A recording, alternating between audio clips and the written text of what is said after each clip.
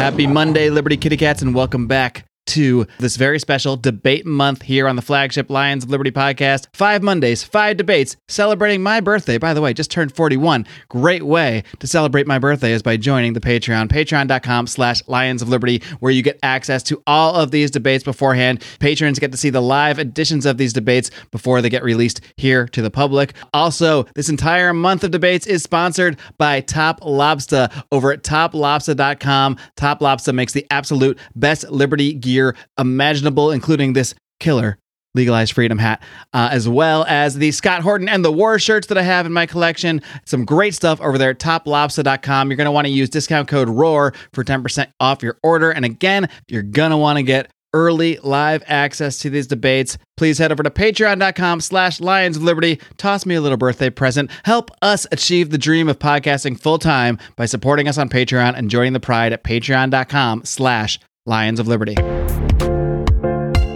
We need to empower people with not just the philosophical tools, but the inspiration to break free from the system. Welcome to the flagship Lions of Liberty podcast, your weekly dose of education, inspiration, and real-world application from the top minds in the liberty movement. If you want liberty, we need to be better leaders, better husbands, better fathers, better friends, better businessmen. We need to be better people. Here's your host, your guide, your shining beacon of liberty, Mark Clare. Live long and live free. All right. Well, we should be live. We are live, in fact. Live anyway for patrons of Lions of Liberty, the Lions of Liberty Pride, who are the lifeblood of this program. I thank each and every one of you. And funnily enough, we have 2 of them here. You guys are actually paying to be on a show that's live streaming. I don't know what you guys are thinking, but I am pleased to be here hosting today's debate with, like I mentioned, 2 members of the Lions of Liberty Pride, 2 Patreon supporters. And not only that, they are the debate participants today. I am pleased to welcome, firstly, she is the chair of the Libertarian Party of Los Angeles. She is also running for the chair of the Libertarian National Committee. She is the one and only Angela McArdle. Angela, are you ready to roar? I'm ready to roar. Thought you would be. We also have, he is not running for chair of anything that I know of, but he does want you to stop being poor, and he does co-host King Pilled. I'm pleased to welcome back Matt Erickson. Matt, are you ready to roar? I am indeed very ready. Alrighty then. In that case, I will lay out the foundation of the debate. The resolution we're going to be talking about today is quite a simple one. Could go in a few different directions. It might very much depend on how you define some of the words and exactly where we're trying to go here with this whole thing. But the resolution that we will be discussing today is simply, we need another Ron Paul revolution. Angela will be taking the affirmative. Matt will be taking the negative. You know how this goal goes. There are really no rules here. I trust you guys to be respectful of each other. So that being said, I'm going to start with Angela, who is taking the affirmative. Angela, why do you believe we need another Ron Paul revolution? Well, let's go back in history. I would say that there were really 2 moments in Ron Paul's career that reverberated across the country and shook me personally to the core.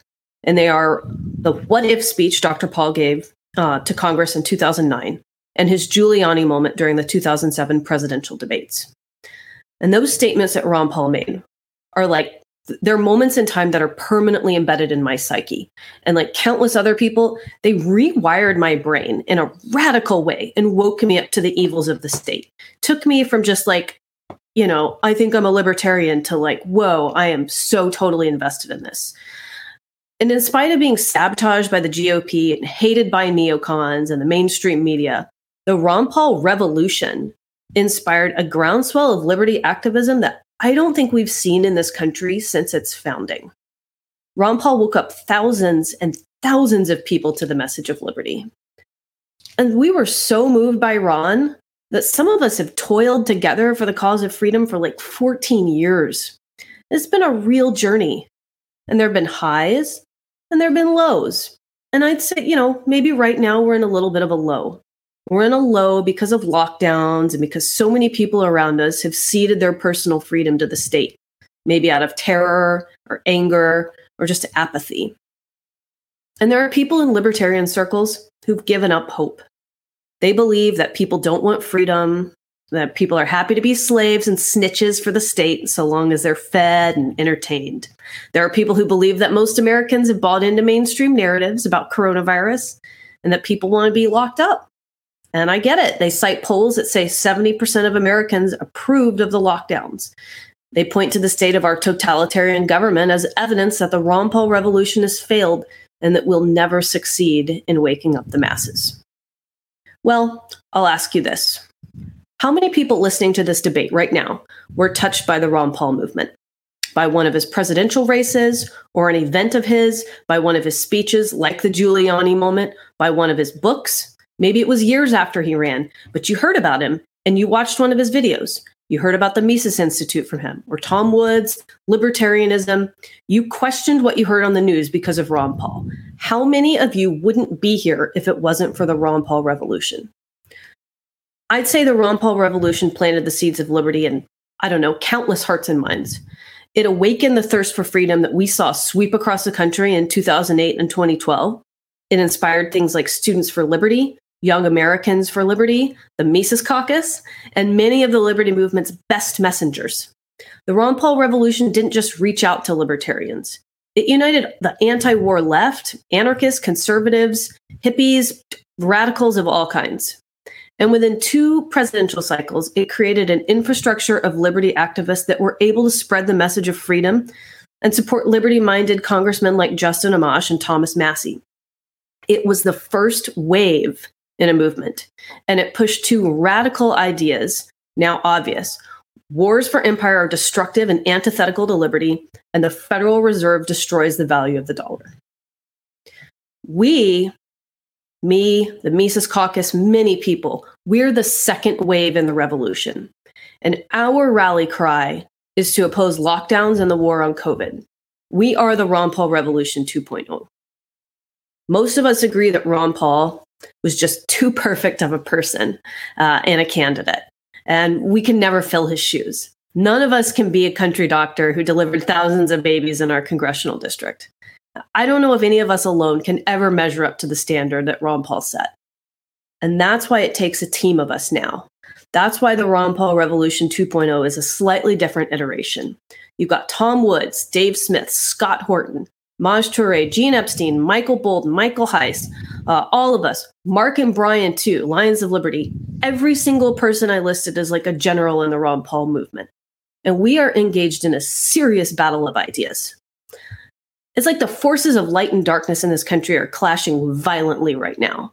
And it is not in our best interest to retreat under cover of black pill darkness, because only light chases out darkness. And I think it's our duty to shine a light on this tyrannical hellscape that we live in and usher people towards freedom, not to hide our light under a bushel. This is our purpose.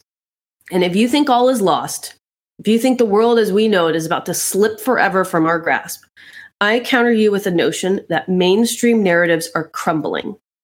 People are not all getting the vaccine. People are not all staying indoors. People are not all complying with mask mandates. Viewership of mainstream news networks is at an all-time low. Viewership for alt media that openly questions the COVID regime is at an all-time high. And it's growing. For those of you who think that things look hopeless, that we're in the blackest period of American history and that our freedoms are all but lost, I'll counter you with this.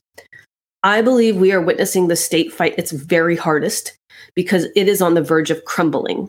And now is the time to assemble the Ron Paul Revolution 2.0. Why do we need this Revolution 2.0? People are clamoring for a way out of tyranny and the propaganda nightmare that we're all living in. And there is a very real demand for us right now. There is such a demand for liberty. It's happening. The Ron Paul slogan sums it up perfectly. You can't stop an idea whose time has come. And it's happening with or without you.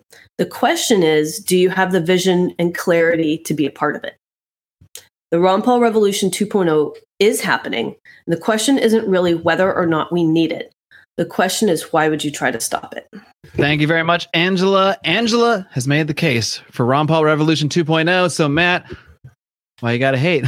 Why do you take the negative? Why do you believe we do not need a new Ron Paul Revolution?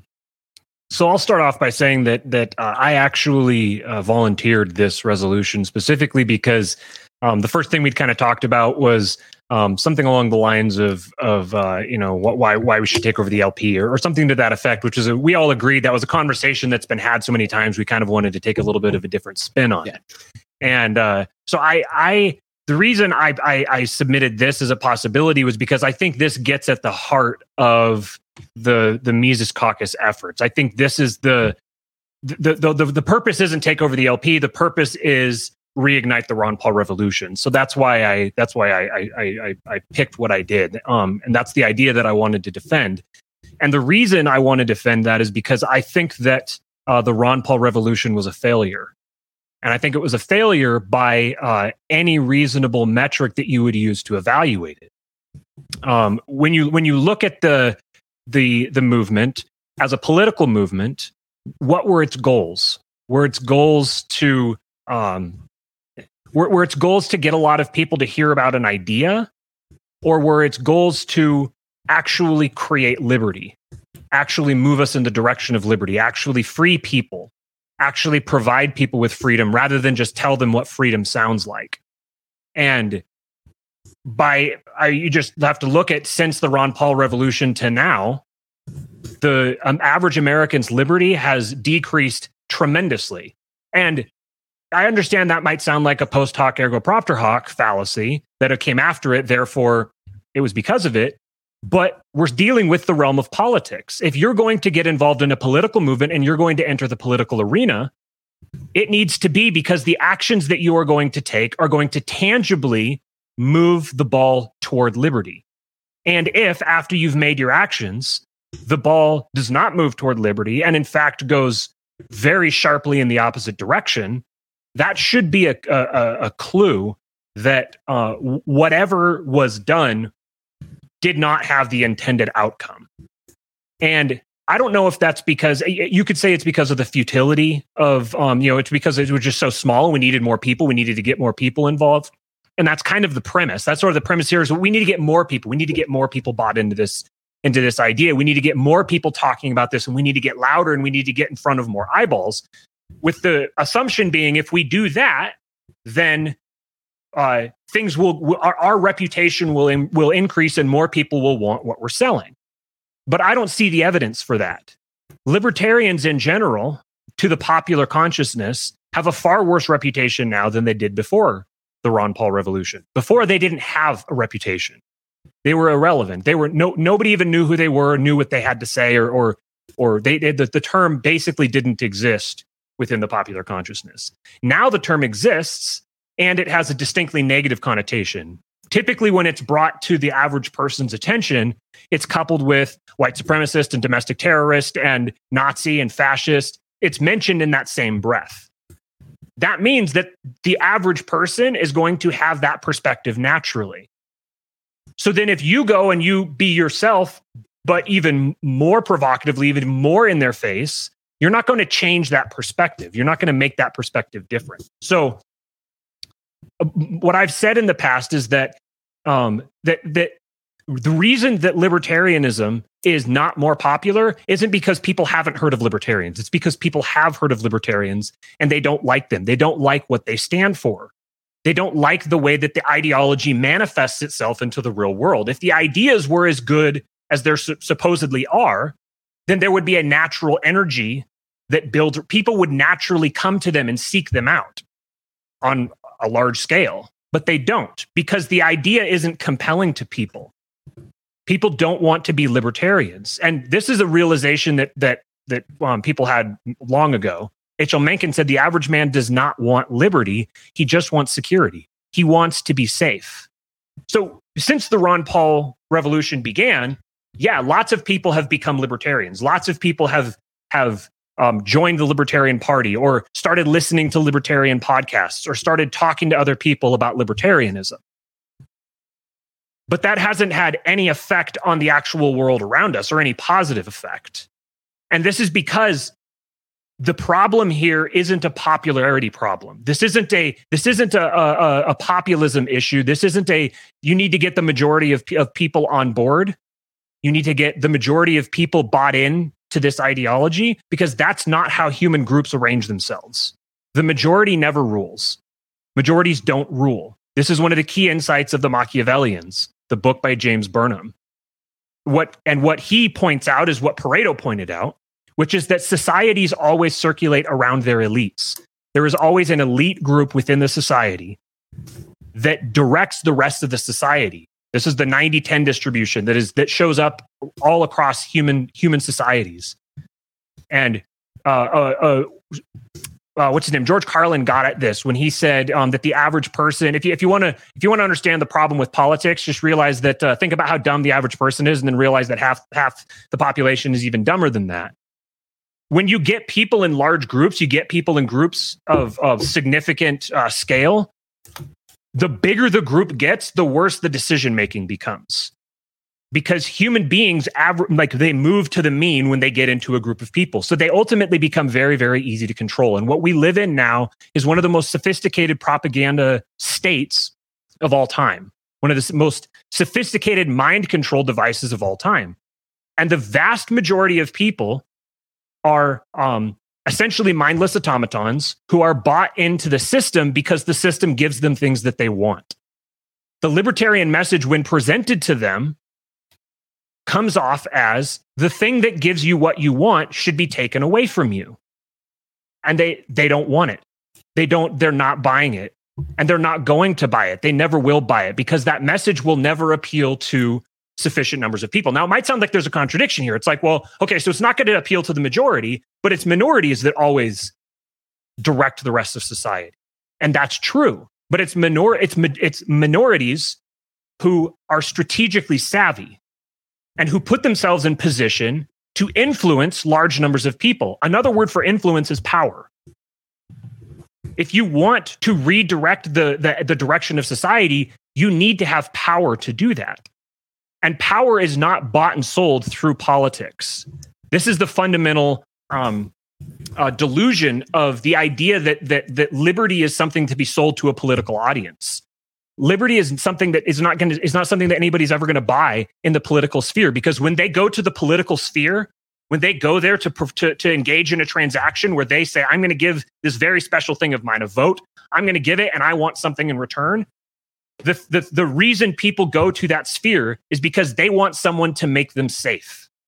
They want someone to protect them and to give them something. So if the libertarian political message taken into the libertarian arena is not, we're going to give you something, it's, here's all the things that are bad and need to be taken away. But without offering something in return, it's the wrong product for the wrong audience. Now, lots of people, when they encounter liberty in the right way, in the right context, then they're like, oh yeah, that actually sounds really good. That's something that I would really like. And that context is always on an interpersonal basis. It's always somebody that I know. There was someone that I know that said, hey, you should go listen to this and hear this. And you get that social credibility. That's the way that these sorts of messages spread. So if you want to make the liberty message a popularity thing, if you want to try to get lots of people bought in, the way to do that isn't going through corporate media. It isn't going onto the platforms of the very people who have tagged you as domestic terrorists and expecting that your message is going to get to the intended ears as it's intended. That's lining up for the slaughter. That's putting yourself directly into Sauron's eye without the ring of power, without actually having the ability to defeat Sauron. Ultimately, the reason that I think that there shouldn't be another Ron Paul revolution, that we don't need another Ron Paul revolution, is because I think the Ron Paul revolution significantly underestimates the power and evil of the current regime. And attempting to sell a Ron Paul revolution through the political sphere is rearranging deck chairs on the Titanic. We don't need to reform the current system. We need to build the new one. We need to build the next system. This is the way the market functions. If you don't want people partaking in a specific industry, this is basic libertarian thought. You create the alternative. You create the other one. Here, pick this instead. The reason that the state exists the way it does today is because of the market. Because when people have the opportunity to decide yes, statecraft or no statecraft. They decide yes, statecraft, and specifically they pick the existing regime. Within the context of the market, it's completely legitimate. People have taken it voluntarily. You could say, well, they were deceived into it. Okay, well, what massive deception campaign do you have planned? If that's the way that power is taken, then what do you have planned? So ultimately, the reason that I want to have these kinds of conversations with people isn't because I expect the majority of people to buy this, because ultimately the majority of people get sucked into political campaigns. The majority of people within this arena, they ultimately go into political campaigns because it's like crack. It's so compelling. It's so appealing. Reality TV is addicting, and people want to get involved in it. And I understand that. And I'm not trying to tell the LPMC that they shouldn't do this at all, because I don't think that there would be any point in doing that. I don't think that they would listen to me. I don't think that they would pay me any mind. The people I want to get the attention of are the people who are already kind of thinking along the same lines as me. I want to get the attention of those people and try to get them not to redirect their focus into something more productive, to redirect their focus into building the new society that will ultimately rise from the ashes of this one. If you survey the cycles of history, it's very clear that we're in the middle of the collapse of a regime, and attempting to save that regime from within is really just volunteering yourself to be the first people lined up on the boxcars. And I don't want to see people who I care about, whose ideology I have a lot of affection for. I don't want to see those people pursuing such a futile avenue. I want people to get reinvested in something that will have a lasting impact, not just going from campaign cycle to campaign cycle, but actually building something that will last, actually creating communities that can provide value to people, to provide value immediately to people's lives on a day-to-day basis, and to bind them together so that they can, as like a lifeboat, to ride out this regime. So the last thing I'll say is just that, to make this clear, when we've had these kind of conversations before, it'll seem like goalposts are moving all over the place because, like I'm moving goalposts all over the place because I have so many different problems with this at each point. So it's like if you change the subject, I'm okay. Oh yeah, I've got an argument for that too. You know, I've thought about all these different things. So the point I want to make here is that, number one, I think it's not a problem to be solved through politics. The problem of liberty is not going to be solved through politics. It will be solved in spite of politics. The politics is out of our control. It will never, and it's never been in our control, and it will never be in our control.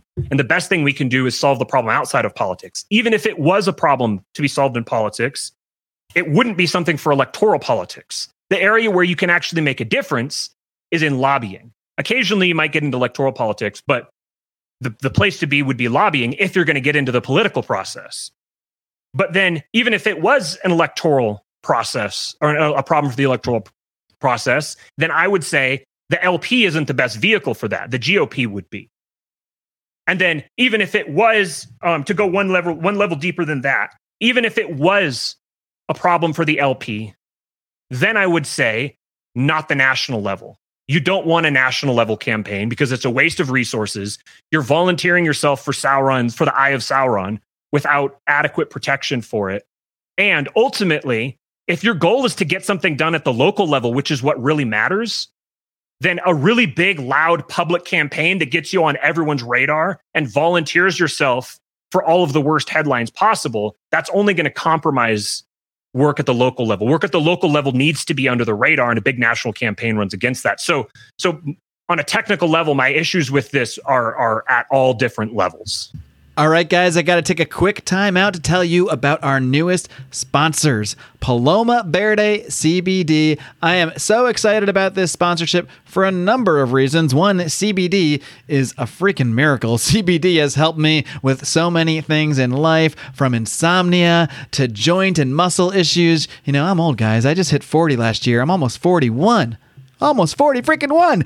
I can use CBD. It really helps me out a lot. And Vanessa and Carlos Abelar, who run this company, Paloma Verde, they are an awesome libertarian couple, the kind of couple you want to support in life, just like you want to support this podcast. Well, guess what? When you purchase your CBD from Paloma Verde over at palomaverdecbd.com, you get to do it all. You get to support this amazing family. You get to support my Latin American community. Of course, I'm married into a Mexican family, so I'm essentially Latin American at this point as well. You get to support the Latin American community, and you also get an amazing product. Not only all of that, you get to support this podcast at the same time. We, of course, get a kickback from these sales, and you get a huge discount by using our discount code. That discount code is ROAR, ROAR. Use that discount code at checkout, and you're going to get 25% off your order. 25 freaking % off your order. And they have awesome stuff. Like I said, my favorites, I have them right here, actually. These premium CBD gummies. These are legit, and I'm not kidding. The only bad part about these gummies is that they're so delicious that I kind of just want to eat them all at once, and you really don't need to eat all that CBD at once. The gummies are delicious. These amazing salves they have. I tried one of these salves on my neck. I got a neck issue, guys. My neck's always sore, always hurting me. This salve, it is freaking magic, the salve that I use. You got to check out these products. As I choke on the CBD gummy, check it all out. PalomaVerdeCBD.com. Do not forget to use discount code ROAR for 25% off your order. It does have to be an order over $75, but guess what? You also get free shipping over $75. So you're going to want to do it. Check it out. PalomaVerdeCBD.com. Discount code ROAR. All right, so we have laid out the case. You've each laid out the case for and against a new Ron Paul revolution. I have a couple different areas I kind of want to explore with both of you. We'll see where it goes. I want to start by asking you, Angela, to address something Matt had said earlier, that even if the Ron Paul revolution, paraphrasing here, of course, had created many more people who are interested in these ideas, who are talking about these ideas, we're debating these ideas on podcasts, for example. Has it actually led to more liberty? Matt is arguing it has not. Quite the opposite. We have seen less freedom in our lives. And after seeing the last year and a half, it's hard to, at least for many people, to not see how he can be wrong about the facts on the ground in terms of the actual liberty that we've seen in the world. So what would be your counter argument to the idea that despite the fact that more people are woken up to these ideas and talking about these ideas, it hasn't actually resulted in the real world change in that direction? I think that we have seen an acceleration of state power towards its inevitable collapse and crumbling. And, one thing that Matt said that I agree on is that we're seeing the collapse of a regime. And even though we have seen the tightening of the state, basically squeezing our necks, we're also seeing it crumble and lose credibility. People are openly ridiculing the cathedral with memes. People are not getting the vaccine. Not everyone's getting it. People are not all complying. Secession is at like a 40% approval rate in the country. So while things are getting really bad, people are really waking up to how bad that things are, and people are actively like fleeing the country and trying to escape the worst states, like where we all live, California. People are moving to Florida. People are moving to New Hampshire. So are things worse? Yes, but I think they're also improving at the same time. Matt, do you want to respond to that? Yeah, I think that there's the idea that the fact that the state is crumbling, that the idea that that's a good thing, I think gets at the root of part of the where I see libertarianism as an incomplete philosophy.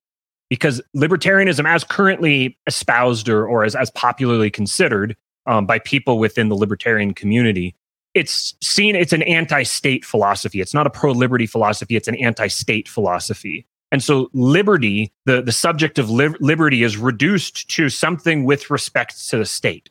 And so then it's a kind of an easy, seems like a linear thing that, as the state, or not a linear, but as the state goes down, the liberty goes up. And I think that there's no evidence for this at all. And actually, there's a lot of evidence to the contrary, that collapsing states are the most dangerous states. Collapsing states are deadly states. The reason that totalitarian, tyrannical dictators of the past, the reason that they were murderous was because they were insecure.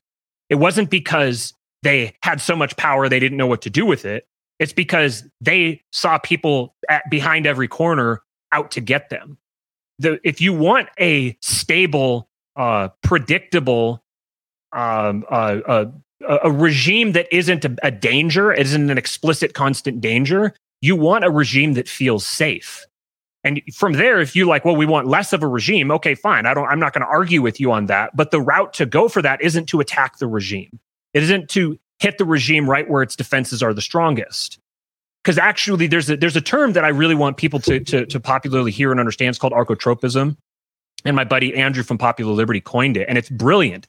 What it indicates is he uses the laws of thermodynamics to illustrate the mechanics of power. And succinctly, the state, whatever the state is, whatever your regime, even take a hypothetical society, your regime will weaponize selective chaos for the sake of allowing itself to step in and take orders. So the easiest way you can see this is black markets and the mafia, or the drug markets. The way that those have functioned, that's a perfect example of archotropism, where people are selectively allowed to break the law, specifically so that the state can step in and take control and take power.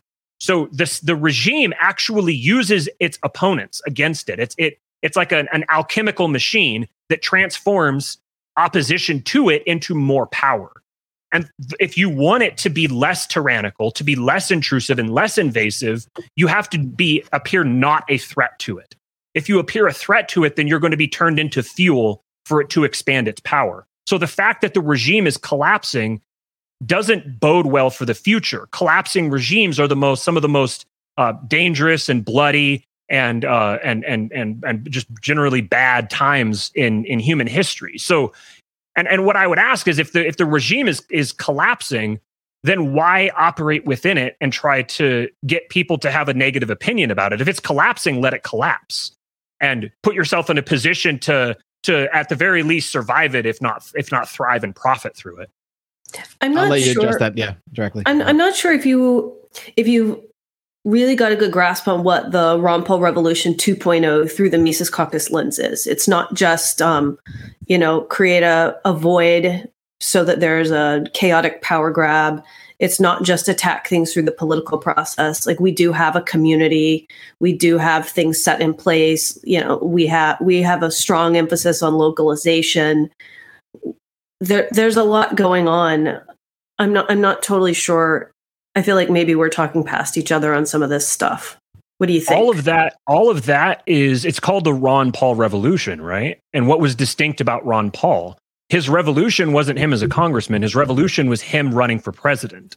And the conversation, the PR, all of the public face of the movement is about political campaigns. It's about running for office. And yet there's this tension where we're going to run for office, but we're not going to actually take power to do anything with it. We're just going to like run for office. Just I don't understand that. I guess there's a breakdown here where I don't understand what, like, so if we're going to take power, or if we're going to run for office to do what?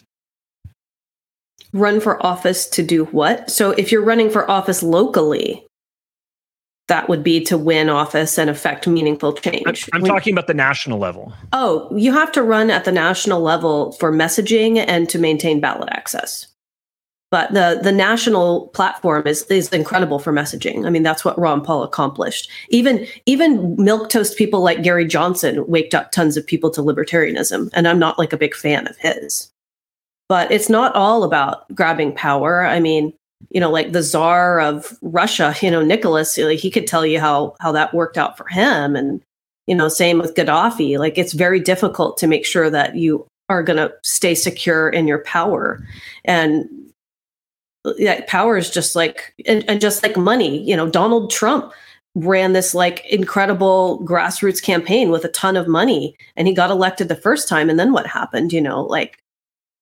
He failed miserably in his second election or bid for re-election. He couldn't hack it. He just probably just like cheated out. So I feel like you got to hedge your bets in more than one way. It seems like, to me, it sounded like you just made the case for why the LP is a waste of time. Because, I mean, there's no way that the LP is ever going to have the resources or the backing or the political capital of Donald Trump. There's no way that it's ever going to reach that point. So yeah, I think that's fine, because we're not. maybe we're not trying to win like Donald Trump is. Like, and if we are, so here's a big problem that I have with how the Libertarian Party has done things historically, is that we have had a very high time preference as an organization, and we just think like, oh, we'll run and then we'll just win, and that's not the case. And they have not put in they haven't made an investment in a long-term political strategy, and we are intending to do that now. Like, that's what we're doing. We're laying the groundwork. But in the meantime, we're much more focused on actually winning local campaigns. And lobbying is fine too. Like, that's something I really stress in LA County, is that, like we're in this hardcore progressive kind of communist state. And I think that we should lobby in whatever areas that we can and take small wins, and be incremental. But I don't think that lobbying is incompatible with libertarianism. And I don't think all aspects of Machiavellianism are incompatible either. It really just depends on what doesn't morally bankrupt you, and what you're comfortable with. So go ahead, Mark. No, go ahead. You can respond. So I heard, I didn't hear what the actual plan is. I heard you say that we have a plan and we're working on it. And to that, I would say, it seems like you would want to make the plan before you start like putting it into practice, before you start, there's like a cart before the horse thing, but I didn't hear what the actual plan is. What's the vision for where we are in 20 years? Yeah. And that's one thing I do want to focus on here is when we're talking about, the premise is, do we need a Ron Paul revolution? I know for you, it's yes, Angela. So I think maybe if you could focus on what for, what does the Ron Paul revolution 2.0, what does it do? I guess that's exactly what Matt's asking. So maybe you didn't. Yeah, absolutely. It's to wake more people up. So a lot of people are interested in liberty right now. They're questioning the narrative, even if they're not totally on the right track. So it is to be the messenger, like the shepherd there, to guide people to the path to liberty. And in the meantime, use the national platform to get our message out. And while we're doing that, work at a grassroots local level. National helps the local level to actually win local races. And in the meantime, support things like the Free State Project and much smaller secession movements. Matt, if you could just address the one aspect of that first, this idea, because it's something that came up earlier, is what is wrong with the concept of using a national platform of trying to get as much attention to certain ideas in order to excite people about them, in order to see that those people might be people that then go off and get into cryptocurrency or build that new society that you're talking about, or create platforms where we can discuss these ideas, where you can come on and try to convince more people of your point of view. What is so wrong with that idea that seems to be a large part of the premise of the Ron Paul Revolution 2.0? I think that I don't have a problem per se with people getting on large national platforms. I just don't know what the political party. I don't see where the political party provides so much value there that it outweighs all of the downside associated with it. And then ultimately, again, there's the same problem with the. What's the call to action? What's the purpose of getting out in front of a lot of people? What's the purpose of being on a large national platform? What are you calling people to do? You said it's spreading liberty, so wake people up. But is the goal to take over the LP so we can convince not everybody to get vaccinated? Is the what's the actual if you're trying to start a revolution? What's the direction? What's the purpose of waking people up? Do you want me to define liberty, like personal liberty? I would say yes, and I would ask you along with that, do you have personal liberty to spread? Personal and economic freedom, the ability to control your body, the ability to control where your money goes, the ability to basically, if you're a hedge knight, who are you giving your allegiance to? Okay, and then do you reasonable? Have? Yeah, that's good. I actually agree with that. I think that's a good definition. Do you have liberty yourself?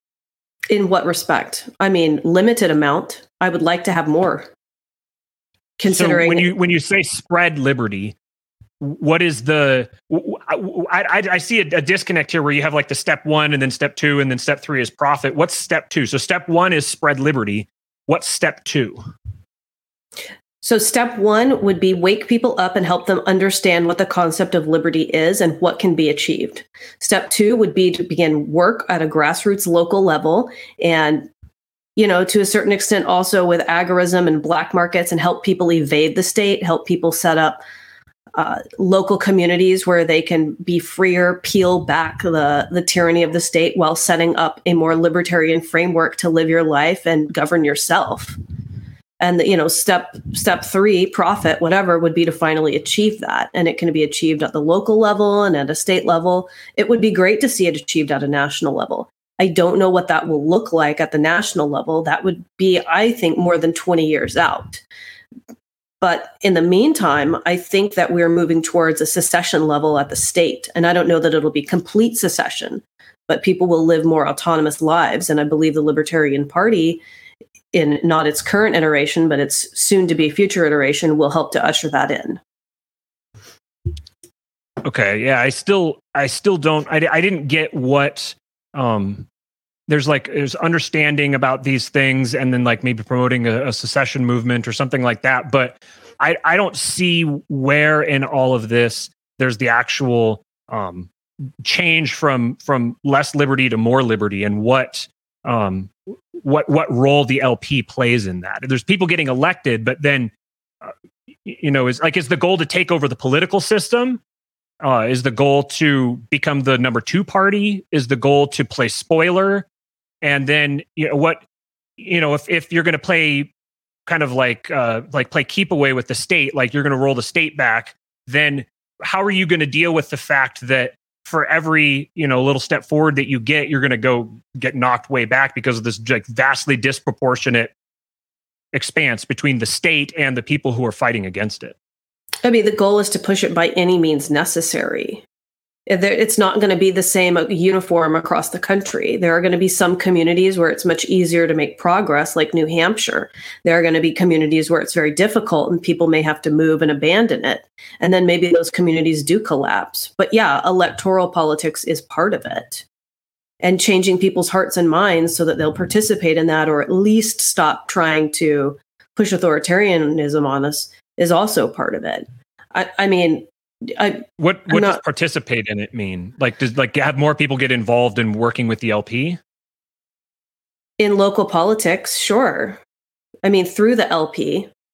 Yeah, the LP is a support network. I train people on how to be candidates. I train people on how to read legislative policy.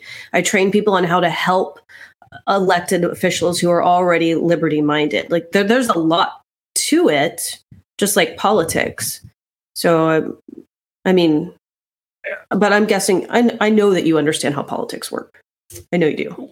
Yeah. What I'm trying to drive at. I'm trying to hit the bottom. I'm trying to hit like the each time it kind of seems like it's you're pushing it one step further. That it's kind of like we're going to go through these actions and then hope that by going through these actions with these intentions we're going to get this outcome. But I don't. Number one, I don't know what the outcome looks like. Okay. I don't know what, and then I don't see how the actions are going to connect to actually creating that outcome, because the history that we have it shows that isn't at all what happens. The state doesn't just roll itself back. Yeah, I guess just to follow up on that, I might ask Angela to maybe expound upon why, if we've seen less liberty in our lives, despite the fact that we've created more libertarians or more people that are talking about these ideas with Ron Paul Revolution, the first Ron Paul Revolution, we've created podcasts, we've created outlets for discussing these things. We've even created a lot of individual people who have gotten into these ideas, but we haven't really seen that in society at large. In fact, we've seen quite the opposite. So what do you think would be different about the path that you're taking and the path that you'd like to see in a sort of a 2.0 version? Do you see any differences that would take place, or that you would want to see take place, that would differentiate Revolution 2.0 from the results of a first Ron Paul Revolution? I think the situation is very different right now. One is we have a much more powerful information tool at our fingertips. Sure, we had the internet in 2008 and 2012, but we were also beholden unto mainstream media, and that is not the case anymore. Joe Rogan gets a lot more views than CNN does. And so we've got that in our arsenal. And two, you got, the war on terror, awful, terrible, still going on. It does not hit, it's not as personal as the war on germs, as I'm calling it. this is really like ruining our lives. And a lot of people are waking up to that and absolutely hating it, even people who locked themselves down voluntarily. So I think we've got very different circumstances. And I think the political landscape has changed quite a bit. You've got 40% of people who believe in secession. That was not the case 10, 12 years ago. So I think those are some very serious implications right now, that we are absolutely in need of a Ron Paul Revolution 2.0, and that the time is ripe for it. All those reasons that you gave, all to me, the way I read them is those are indications against a Ron Paul 2.0. I think ultimately, because the problem is it's not a matter of politics. Like people, the regime doesn't care about the will of its people. The regime is not downstream from the will of its people. The regime does whatever it wants to, and it's had this mind control device to keep people pacified and off of its back. But riling people up and getting people antagonistic to the regime isn't going to make the regime back down and go away. It's going to make it worse. It's going to make it ramp itself up. Or it might just collapse, and then we can bring something new in. What? I've been talking about it for a while now, like secession movements moving, like state government, being more important than federal government. I think we may be seeing that happen.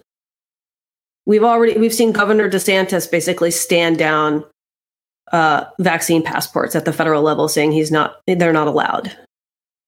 So I do think we're moving in a good direction right now. It's just very ugly. You're talking a high time preference versus low time preference, and I think that you're right about some of those things in like a high time preference way, but I'm talking like long term. Secession isn't a long term solution. Secession is number one. It's just economically, it's effectively irrelevant, because the power center of the globe right now that's directing the events of everything that's happening doesn't care about borders. It doesn't pay attention to. It's not, they seceded. I can't touch them anymore. That's too bad. And I don't see where just creating a new Republican government, I'm little r Republican, just we're going to secede and we're going to have a Republican government here. I don't see where that is a change or an improvement. That to me is it's just moving stuff around. You're still not like tangibly creating liberty. And all of this stuff doesn't, why do all these things require getting the attention of lots and lots of people? Why can't this stuff happen just behind the scenes with political operatives? What's the need for a big political campaign where you're getting people to invest more in politics? Because you're not going to be pulling people away from other parties. You're going to be pulling people who normally aren't involved in politics and getting them involved in politics. Why are you opposed to messaging about libertarianism? Because it sounds to me like you don't want me to spread the message of liberty, and like you don't want me to wake people up to the evils of the state. So if that's the case, because I don't think you have a valid alternative to present to them. And I think that waking people, number one, I think the posture of we need to wake people up is really antagonistic. And I think that it's that position of we're the enlightened ones who have all the best ideas and all the secrets, and if only everybody would listen to us, then everything would be better. That posture existing from the jump that alone would tank a campaign. But what I see here is that there's like playing both sides, kind of where it's like, well, we're going to try to run, but we're not going to run really, really seriously. We're going to do just a little bit. And to me, the message of libertarianism is not about the state. It's about liberty. And liberty is something that can be violated by anybody, not just the state. It can be violated by anybody. And to prevent liberty from being violated requires the capacity for force. It requires the capacity for violence. That's what secures property rights. Property rights are secured by a capacity for violence. Sure. So if you're getting into a political battle, what you're doing is you're starting a fight that inevitably leads to violence. Like it's on a spectrum. Politics and war are the same thing, or they're just different points on the spectrum. So if you're getting involved in politics, you're doing it basically to I guess I was going to say start the fight, but that's probably not fair. You're joining the fight. But liberty isn't something you ask for; it's something you create. So if you're gonna get into the fight, then get into the fight. Go fight. why does libertarianism even matter? Like, get into the fight. If this is if tyranny is what it is, then you fight and you get rid of tyranny however possible. But ultimately, to directly answer your question, you said, what's my problem with you spreading the message of libertarianism? And I think it's because libertarianism, as it's currently being spread, negatively affects the cause of liberty. Because I think that the way it's being spread, it's packaged with an affect and a posture and assumptions about people that people are explicitly hostile to. And so doing it even more just means that people now have to start distancing themselves from liberty, because it's like, well, I don't want to be associated with those people. And at the same time, it's antagonistic to the regime. And if you're going to be antagonistic to the regime, at least make sure you win.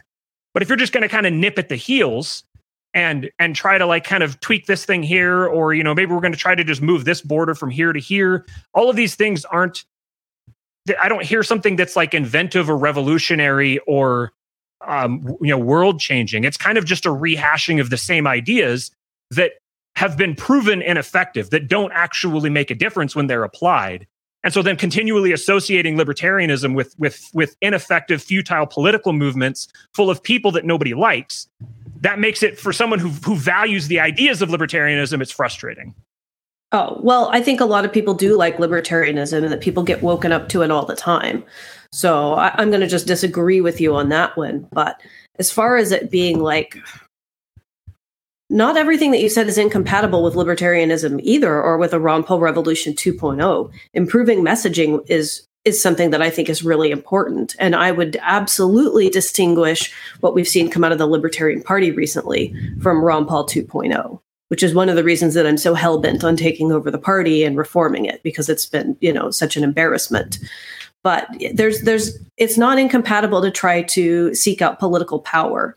That's totally okay. But I'm also not going to lie to people and be unrealistic about where we're at as far as our infrastructure goes. We're in a startup base. And there have been a lot of revolutions that started, in startup base and with poor people. The American Revolution was not, people who were fabulously wealthy. The French Revolution sure wasn't. As many horrible things as there were about the French Revolution, they did pull it off. It's almost like you're saying stop being poor, Angela. I don't know. Be poor and lop off the heads. Lop off the heads of your dictators. And now we're talking. All of those movements were actually, those all involved major members of the aristocracy, were the most influential people within that movement. And there's a reality about politics that there are effectively three different kinds of government, and really there's only two, and in effect there's actually only one.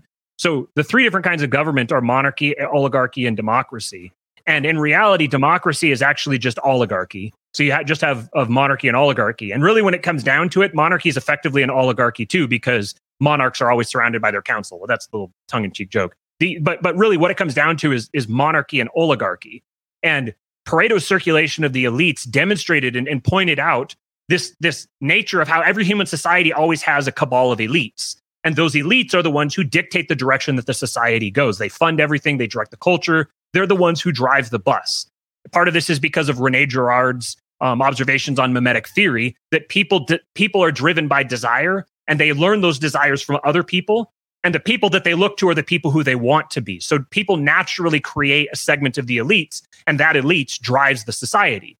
Whenever there's a revolution, it's never the poor people overthrowing the rich people or the weak people overthrowing the powerful people by definition. It's always one segment of the elite class rallying the popular support of the people, wielding them as an army to take out the other segment of the elite class and then take the power for themselves. And this is what the American Revolution was. The American Revolution wasn't fought about, we're going to have our liberty and our fluffy libertarianism. The American Revolution was about the elites here in the colonies wanted to have power that was being held in Britain. And they wanted to make that power their own, and they wanted to hold it so that they could collect taxes for themselves. And so there is no case where there's been a movement that started, like grassroots movement that started and overthrew a regime. And even if there was, why is the instinct to overthrow the regime? because overthrowing regimes is bloody and catastrophic and brutal. So if we're talking about revolutions here, then from a strategic perspective, not an ethical perspective or moral perspective or anything like that, but just from a strategic perspective, it seems to me that the best way, again, is not trying to reform the system that's collapsing, or trying to grab it and wrestle it and take this writhing alligator in a different direction.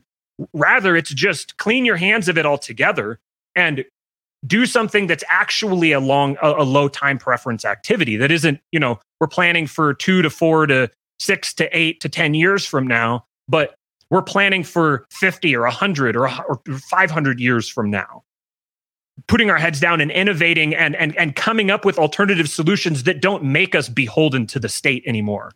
When you get involved in politics, that's because you have a solution already and you're saying, here's our solution, we're bringing it to you to purchase with your vote. I'm not hearing a solution. I'm just hearing, basically, our ideas are so good that if enough people hear about them, then kind of everything will magically get better. That's not what I'm saying.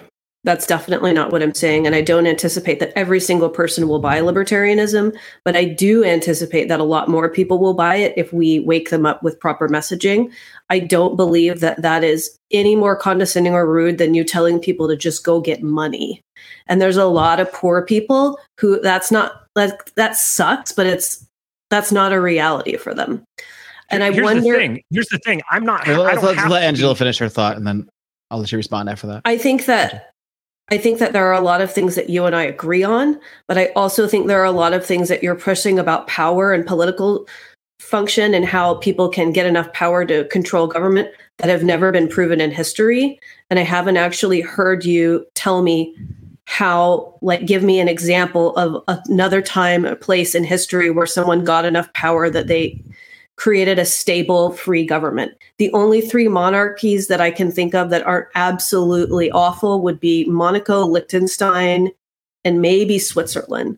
Like England, for example, oligarchical monarchy, disaster. They don't have free speech. They don't have gun rights. They still have a state religion where they literally believe the Queen is ordained by God.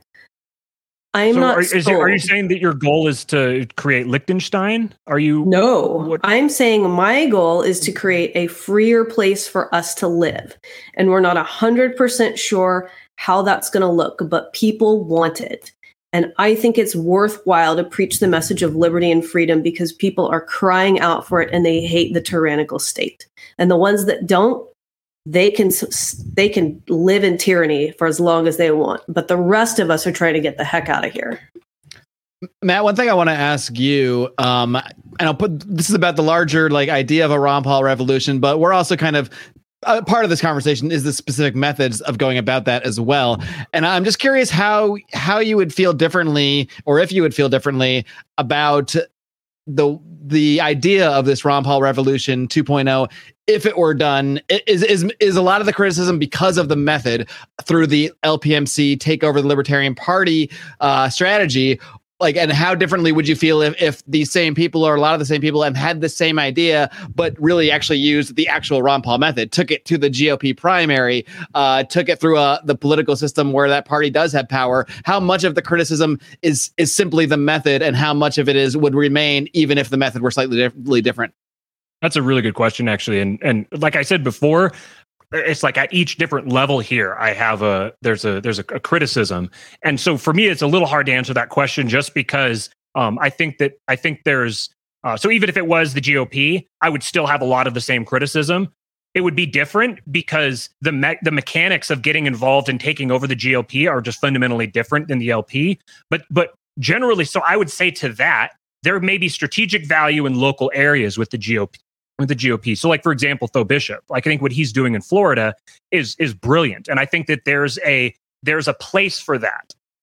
But that can't be the fundamental drive for everybody, all poured into this one thing. There has to be something else that's being driven toward. Basically, right now, what Tho is doing is playing defense. And they're moving toward probably some kind of a secession thing with Florida. That's I imagine the direction that they're ultimately going to try to go. But even then, I don't think that that's thinking long term enough. And I don't fault though for what he's doing. And I think that it doesn't get to me quite as much just because there's more possibility for success there than what I'm hearing out of the LP. But again, I get back to the same thing that I don't necessarily want to stop people from going there if they're hell bent on it, because I'm not going to try to talk them out of it. But I think that there's a major unsolved problem in the room, which is what is going to replace this regime? There's going to be one. There is always a regime. Angela, you asked about which monarchy do I want to recreate? I don't want to recreate any of them. I haven't said that I want to recreate a monarchy. I've said we have a problem. This is one of the most natural forms of government, and it seems that people are wired for it.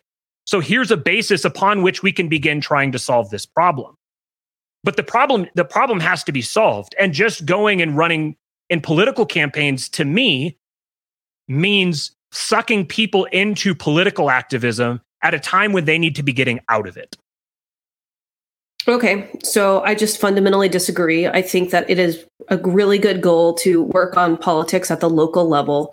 I don't think that's the end all be all. I think you can definitely work on ways to hedge your bets against the state. But a big concern for me is if I were to go and join some agorist community, am I going to get ruby ridged? And one of the best ways to stave that off would be to have a local government around me that said, no, we don't support that. We don't want the feds in our state, like the Utah bill that Michael Bolden helped get passed to keep the NSA from having access to facilities, things of that nature. I would love to live completely independent of the state, and that's a great, really long-term goal. But in the meantime, I want to be safe, and I want to replace the little Hitlers and dictators around me with people who are liberty-minded. So that's what I'm going to work towards. Just on the strategy side of things a little more, Angela, I kind of give you the flip side of the question I proposed to Matt, because part of what you had mentioned earlier are that part of the positives we've seen in politics. You mentioned Ron DeSantis and what he's done in Florida. Of course, Ron DeSantis is a Republican. And you also mentioned secession and then those kind of movements, which would take political power within those states. So I guess the flip side of that same question is why the LP? Why the LPMC? If it's a Ron Paul revolution, why is it not at least attempting to emulate what Ron Paul was doing by going through the GOP, by finding a place where there's already millions of people who sort of, have that inclination that Ron Paul, I think, was very successful in that because he was talking to people who, even if the GOP wasn't actually consistent, the people he was speaking to kind of had some of those individual liberty ideas in their mind already. So why not use that vehicle instead of using this much smaller vehicle that has such an uphill battle to climb where, better than anybody how many hours are spent on petitions just to get on ballot access or petitioning just to have a seat at the table. Why not use a vehicle that already has a seat at the table? Well, the GOP has more baggage. It's more difficult to take over. It's full of deep state operatives. And people who are someone say the LP is too hell bent on the war. Well, it's got a handful, right? But it's not completely. It's not as festering with it like an open wound. The GOP hasn't done a good job of defending liberty historically. There are little areas and pockets where it's done a good job, but overall, what have conservatives conserved? They have not done a good job. Our debt has gone up into the trillions under them. It's really gross. They're too busy reacting to the left to actually plan and plot their own culture. They have completely failed in the culture war. They had failed to take over academia. They failed to use their business influence in politics for the better.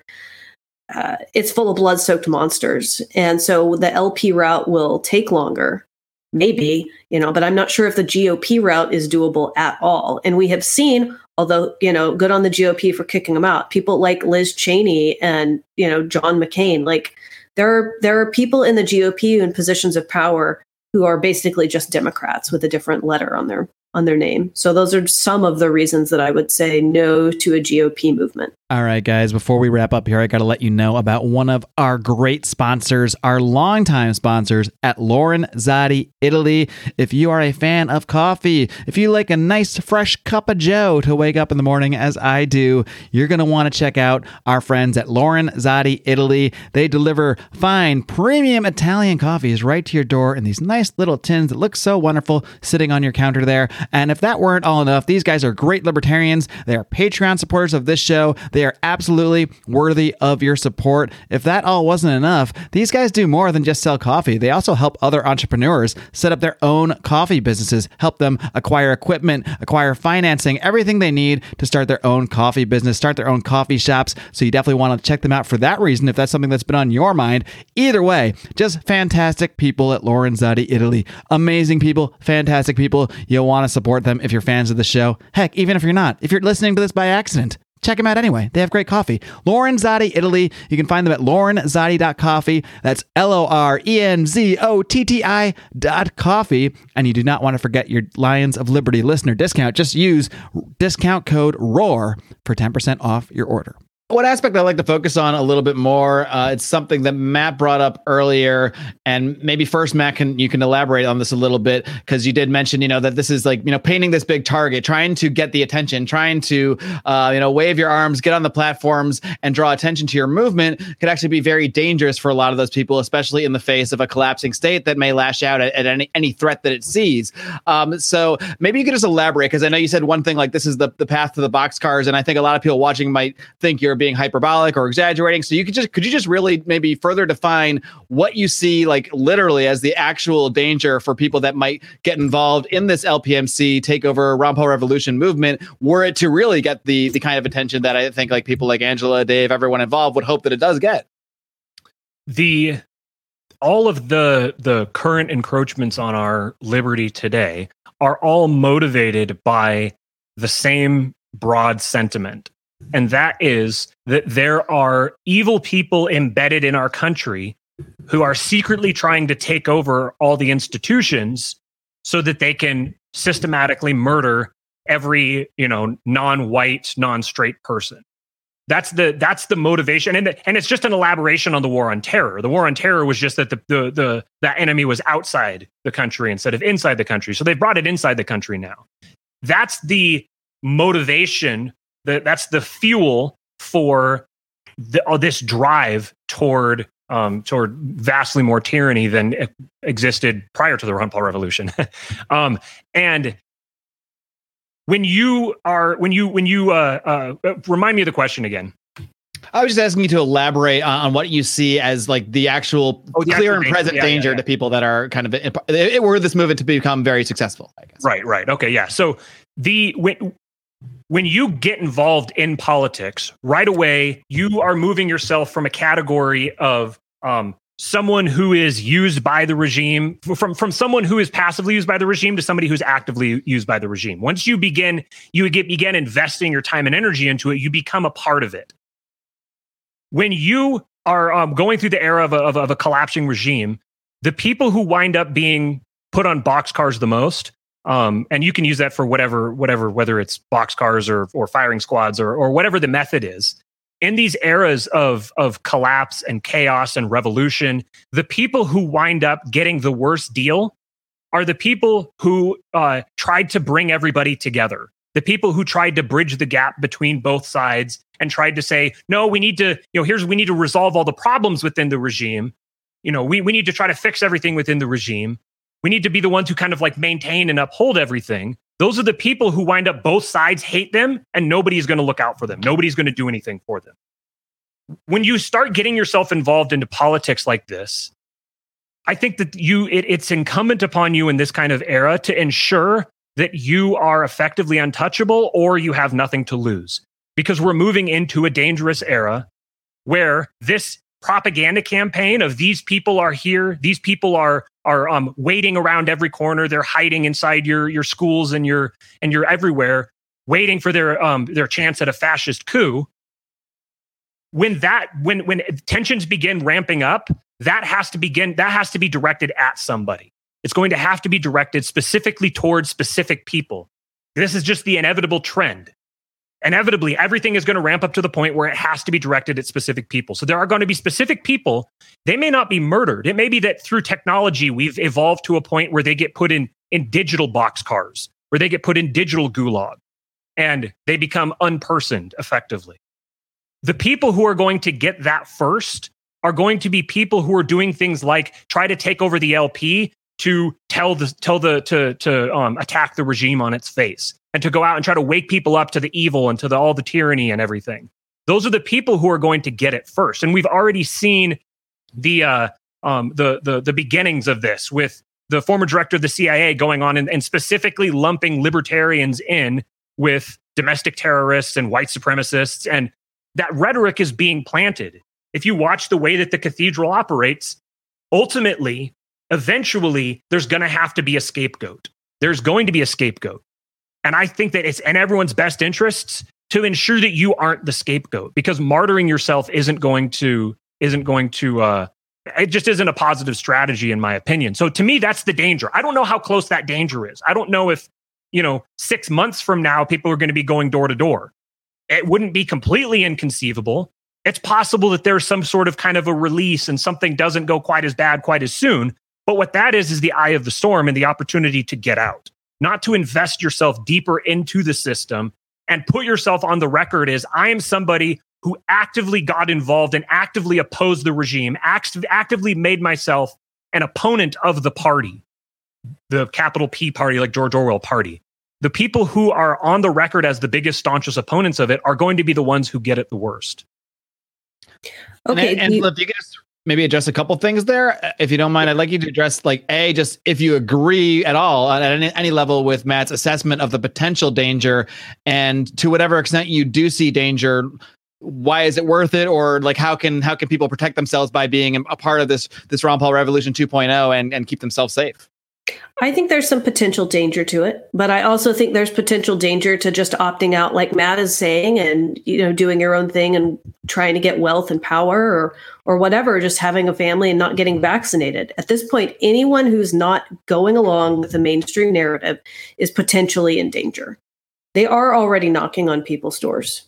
So I don't really see much of a difference. Sorry, Matt, you're on the list with me. You're on this podcast with me, so you're on my list. I'm sorry. It's the Lions of Liberty list. Yeah, we're all on that one. Yeah. Good luck. We're all going to get suicided. There's a reason I said the ones that will be there first. Basically, what you're doing is you're moving yourself up in line. Is what I'm saying with people that are going the LP route. You're just moving yourself up in line. So if you're going to do that, there better be a really damn good payoff. But I still haven't heard what the actual payoff is supposed to be. I haven't heard the actual vision of what we're moving toward, of what we're trying to create. I think I've explained it a few times, but I think we're just having a disconnect. For me, it's a freer world in my lifetime where I can choose. What does that mean? Where I can choose what I put into my body, where someone's not knocking on my door to give me a vaccination, where my tax rate isn't 10.25% in the city of Los Angeles, where the state tax isn't 11% for income tax. Those are just a handful of examples. If I can roll that back 20%, if I can roll it back 80%, whatever the metric is, that's what I want to work towards. And I want to keep working in that trajectory. What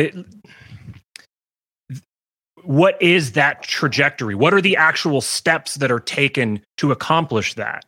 So previously, I listed talking about running in local election campaigns, getting freer local government, and that's something that is very doable, and it happens. We've seen it happen in Hanford, California. We've seen other areas of the country. New Hampshire is a fantastic example. Places where the tax burden is reduced, property rights are protected through ballot initiatives, through legislation, through whatever, through it not growing the political process, and then people using nullification to opt out of tyrannical government. And in order to do that, you generally got to wake people up. Maybe that's not a phrase you like. We could call it something else. Helping people to learn, what's wrong with what they buy into. I'm not really. I don't value a lot of the freedoms that the people on the left value as much as they do, but I still realize how important it is to end things like the drug war. I want to see stuff like that ended. And I'm glad that we're seeing that. That has come a long way since the Ron Paul Revolution kicked off. I wish we just had more freedom, not just ending the drug war. To me, it just I don't see how. It just seems like you've set your sights so low that Okay. You know, that a change, a reduction in a tax rate is considered more liberty. This is what I meant with that when like liberty being reduced to, it's just a thing about we have to somehow reduce the state, and the state is all that is considered liberty. To me, I don't. You're talking about more freedom and more liberty, but to me, it sounds like things are just kind of you're just kind of like tweaking pieces and moving pieces around the edges while people are being locked in their homes and you know, I don't hear like a compelling vision. Like this is the picture of what the new world is going to look like when we've accomplished our takeover and when we've won all these seats. This is what we're gonna, once our candidates are elected, this is the path forward. This is where they're going to take the country. Anybody who wants to follow, this is where we're going to go. This is what it's going to look like. And here's how we're going to take on the people who run the world. Here's how we're going to make sure that the people who run the world actually bend to our will instead of us having to kowtow to them. Mark, are we talking past each other? I feel like I'm making a pretty like articulate, like not get forcibly vaccinated and keep your own money. What am I missing? I mean, at some point, you know, I think we just have to let the viewers decide, you know, what they see here. Because at some point, you know, we're probably just kind of banging each other's head together. So maybe I can just ask you guys as we come close to wrapping up here, are there any further specific questions that either of you have for the other that we haven't, you know, fully addressed here? Let's see. And then I'll check my notes, see if I have anything else. But I think we can probably get pretty close to wrapping up. I do. I have a question. Okay, go for it.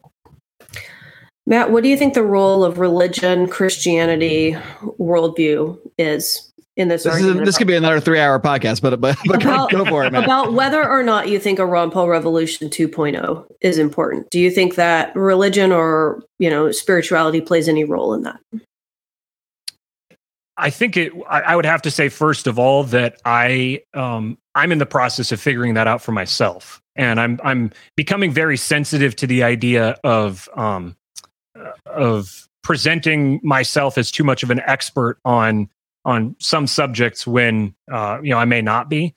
I know more than I think I do sometimes, but I'm relearning a lot of what I've known about Christianity. So I'm rediscovering the role that it plays, and that actually is what has driven me in the direction that I've gone. So to the extent that it is connected, that my own Christian experience is connected to my perspective on the Ron Paul Revolution, it directs me toward understanding the reality of evil and the Christian story. Like Christianity isn't just an abstract set of beliefs; it's a historical narrative, and baked within that narrative is a picture of social cycles and a historical trajectory that give me a lot of confidence about the future. I feel very confident about the direction that we're going, and I feel very confident about my own, me and my family, and the way that we will be able to survive what's coming. I don't really understand your question where it directly pertains to the Ron Paul Revolution. It kind of seems like taking two sort of disparate things and trying to put them together. But the Christianity isn't just like a belief system. Christianity is an entire lifestyle. The idea that religion is something that kind of gets put off here to the side and it's just a subset of the rest of your life, that's actually a product of Christian thinkers evolving through Western society. And prior to that, and in most other societies, there wasn't that conceptualization. Your religion was what made you who you are. It was the basis of your identity and how you understood the world around you. And I'm beginning to understand the Christian worldview from that perspective after having spent my entire life as a Christian not understanding it at all. So I don't know how it connects exactly to the Ron Paul Revolution. It seemed a little oblique to put those together, but did I answer satisfactorily? I think so. What I was really driving at, I guess, is that there are a lot of Christian anarchists who don't believe in the political process. And I was curious if that was the direction that you were going in, or if that was one of your arguments, you know, like against political activism.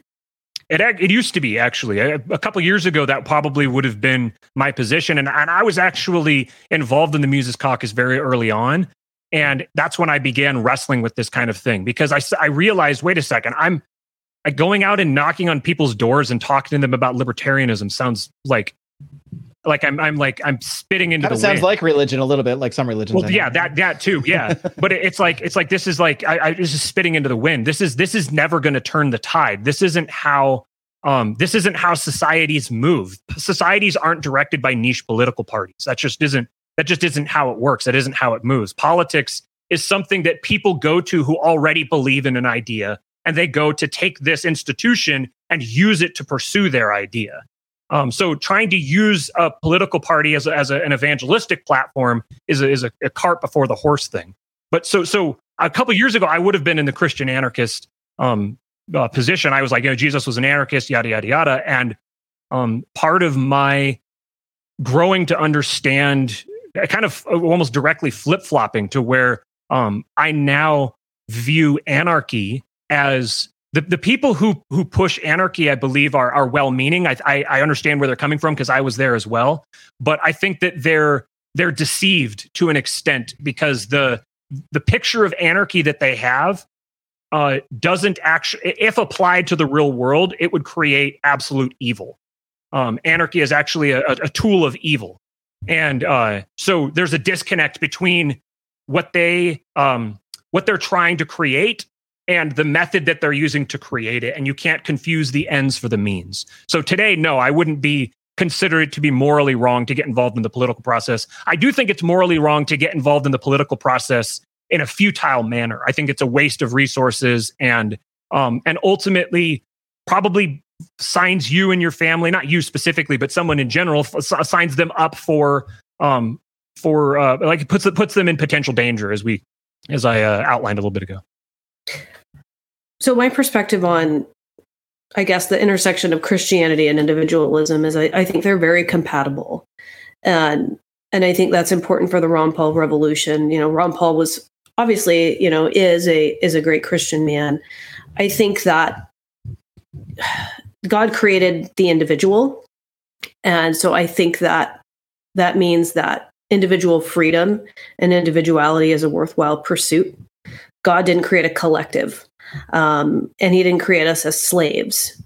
He created mankind in his image, and I think that says a lot about the value of the individual. And, the highest values in the libertarianism is individual sovereignty. And two other highly regarded values are freedom of speech and property rights. And what did God do in Genesis? He spoke things into existence and he gave mankind dominion over earth. And I think that's pretty heavy stuff. And even if someone doesn't believe in God, I think it stands to reason that it's an archetypal story that's lasted like thousands of years and transformed human civilization. So I think that those are really good values to uphold. And I think that's why there are some of the values that we promote in libertarianism. We're speaking like in the context of politics, and the issue of individual sovereignty, I think is very relevant to politics. So when I talk about that sort of stuff, I'm not necessarily promoting Christianity, but I am promoting values that Christianity promotes because I think they're very worthwhile. And that's why they have persisted throughout the ages. So I just think that's a really important thing for people to note. Like the Ron Paul revolution had really picked up on a lot of that with the story of the remnant. And so I like to give it, the attention I think it deserves. This is actually the heart of what kind of led me down the path to where I am now, was trying to understand the historical background of each major event over the last, started with decades and then went back to centuries. And I kept going back and back further. And I came from the position where I would have said exactly what you just said. That was exactly the understanding that I had. And I realized that the depiction of it that you just gave is it's very, I think it's very close to right, but the part of it that's not right is so wrong that it directly like completely flips it. And it's the story that you told is it is massively transformed. It's the most powerful story that's ever been told. But the majority of human history that's heard that story didn't understand it in the way that you just told it. That's a relatively recent kind of retelling, reframing of the story post-Enlightenment. And part of the Enlightenment was the continuation of the Reformation, which was a decentralizing movement. It was a movement away from central authority and decentralized down. You referred to, and the Enlightenment ultimately was the ultimate decentralization down to the point of the individual. And then with what it did at that point is it said the individual is sovereign. But you just referenced individual sovereignty. There's a problem, though. From the perspective of Christianity, the individual is not sovereign. God is sovereign. And human beings were not created in his image. The word there is we're created to be his imagers. He said, let us go and make man to be our imagers, to image me. We are created to be conduits for Christ to be imaged through us. So you said that human beings were created as an individual. They weren't created as a collective. And what I would say is that human beings were created as a tribe. God created man, and then he created woman together because man couldn't be alone. He created woman to be with him. And then he said, be fruitful and multiply, create communities, create tribes of people, and then take dominion over the world. And that is that leads you, if you follow this train of thought, I know you had to go after this, so I don't know how long we want to take this. Yeah, I was going to say, finish your thought, but I think we're going in what I find to be a fascinating direction, but it is getting a little away from the original proposition. So I'll finish your thought, and then I think we'll kind of try to wrap things up. What I would ultimately say is that I believe this is part of the message that I want to get to people, is that this understanding of Christianity is actually, I don't know if I want to be so extreme as to say that it's an explicit Luciferian tactic, where it's taking the story of Christianity and it takes God out and it puts man at the head of it. And it creates this idea of the individual as the individual is sovereign, and we've recreated God in the image of man. And this was the tool of the realization of the Enlightenment thinkers upon which classical liberalism was built.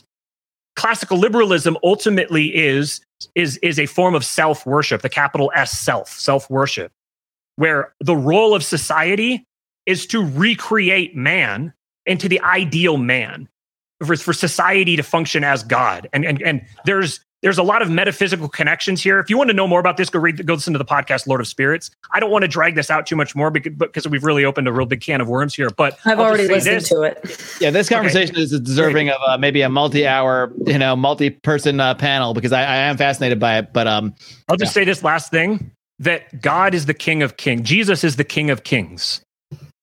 He's the King of Kings. He wouldn't be the King of Kings if kings were immoral. All right, Angela, you can, if you want to sprinkle in a response to that in your closing statement, I'll let you. But since I did let you start off, I will let Matt be the last word. So why don't you give your closing statement first, then I'll toss it back to Matt.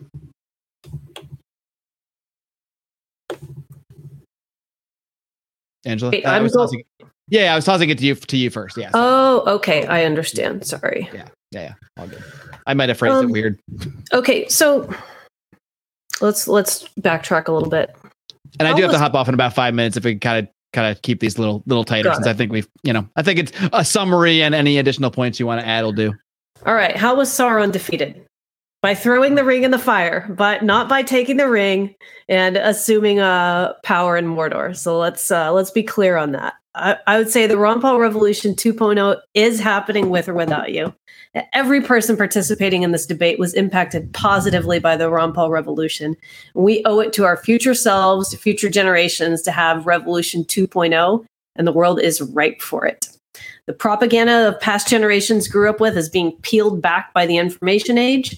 It's something that's grown remarkably since the first wave of the Ron Paul Revolution. And the effects of this new thing are just being seen. And I think it's going to blow apart the cathedral's fragile monopoly of information. And that's one of the reasons we're seeing secession movements. Is libertarianism a philosophy? Sure. But the human action described by Mises is a description of how things happen in reality. And we are seeing it happen in real time, even though it's a little rough right now. And the Ron Paul Revolution is like a shepherd for all the black sheep. I think we're catching people as they unlatch from the machine and guiding them towards the concept of liberty. And who are we to tell people that they are too stupid or undeserving of personal freedom?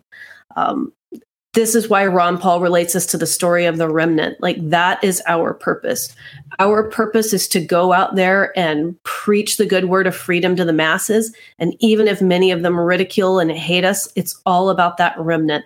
Those people who they're obscure and scattered and barely hanging on, and they need us to encourage them and gather them together and keep going. Because when all of society goes to hell and everything finally burns down, we are going to be the ones who rebuild it. So help us rebuild it now. We need Ron Paul Revolution 2.0. It's going to happen, so you might as well get on board. All right, Matt, and your closing remarks. In order to destroy the ring of power, it first had to be picked up and carried. Ultimately, you don't have rights, you have responsibilities.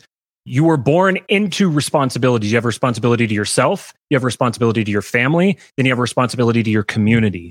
Ultimately, politics is directed and run by wealth, power, and influence. If a political party is going to get something done, the first thing they've got to do is go ask people for money. If you want to control the outcome, you have to first control your own outcome. You have to control the source of your money. You have to control your own life, take control of it, protect your family, look out for those closest to you. And once you've done that, work out in concentric circles from that nearest point. Ultimately, this regime is collapsing. And if we're going to replace it with something, it's not going to be by trying to take the old tired route through institutions that are controlled by people who hate us and are looking for an excuse to destroy us. The way out will be by creating something new. Give people something else on the market to take that is better than the options they have currently in front of them, and they will take it. We don't need to save the state. We need to destroy it, get rid of it, move beyond it completely, and replace it with something completely different. We don't know what that is yet. That's a project that has to be started now. Once that project has been completed, sure, go through your political party and call people's attention to this new thing. We don't have that new thing yet. I want people to put their heads down and start creating it. And that begins with you controlling the source of your own income, looking out for yourself, making sure that you can live anywhere, that you can be free yourself. Once you've made sure that you can be free yourself, then you can give that to other people. Until you have liberty, you can't spread it. All right. Well, Angela, Matt, I thank both of you guys for coming on, engaging in this debate, no matter what anybody's views are about this going in. I think both of you want to convince more people to share more of your points of view. So I'm glad we were able to do that here today and give people the chance to make up their own minds and hopefully get their own wheels spinning. At the end of the day, that's what it's all about. That's why I do the show. That's why I started the show in the very beginning, was to hopefully get people thinking in a different way. So I think both of you were able to lay your case out for why they should think more in your way today. So I thank you both for joining us here today. I don't think I need to tell you, keep up the great work. Keep on roaring. Thanks, Mark. Thanks, Angela. Appreciate it. Thanks, guys. All right, gang, I hope you enjoyed that one as much as I did here on the flagship Lions of Liberty podcast. Of course, it's not just the flagship you get access to by slapping that subscribe button. You also get to hear the stellar work of my compatriots here, my fellow Lions. You get Brian McWilliams every single Wednesday with his special esoteric. No, it's not esoteric, but it is something. His special brand of comedy, culture, and liberty every single Wednesday, slapping you upside the head with his hot takes on current events and all sorts of fun and stellar and curse-laden rants over on Electric Liberty Land, while John Odermatt wraps things up on Thursdays with his adventure known as Finding Freedom, highlighting tales and stories of those who have found more freedom in their lives and helping you do the same. You get that all for the price of one. All three shows for the price of one. That price is free. You just got to hit that subscribe button on your favorite podcatcher to get this greatest liberty variety show on earth delivered to your earbuds 3 days a week. And if you're just craving for more, if you're craving for bonus content like Conspiracy Corner, if you're craving for bonus content like bonus segments with many guests, live streams of all these debates, you're going to want to head over to patreon.com/Lions of Liberty. For as little as $5 a month, you get access to all that great stuff. And then one more thing, don't forget, this entire month is sponsored by Top Lobster. You got to head over to toplobster.com. Use that discount code ROAR for 10% off your order. You are definitely going to find awesome gear there that you're actually going to want to wear. That's the great thing about his stuff. It's not just Liberty stuff that we want to wear and, we can, wear at our Liberty conventions. You can actually wear this stuff out in public and start awesome conversations. I have done this myself. So again, head over to toplobster.com, our sponsor for this entire debate series. Use discount code ROAR for 10% off that order. And I will see you guys here next week. Until next time. Live long and live free.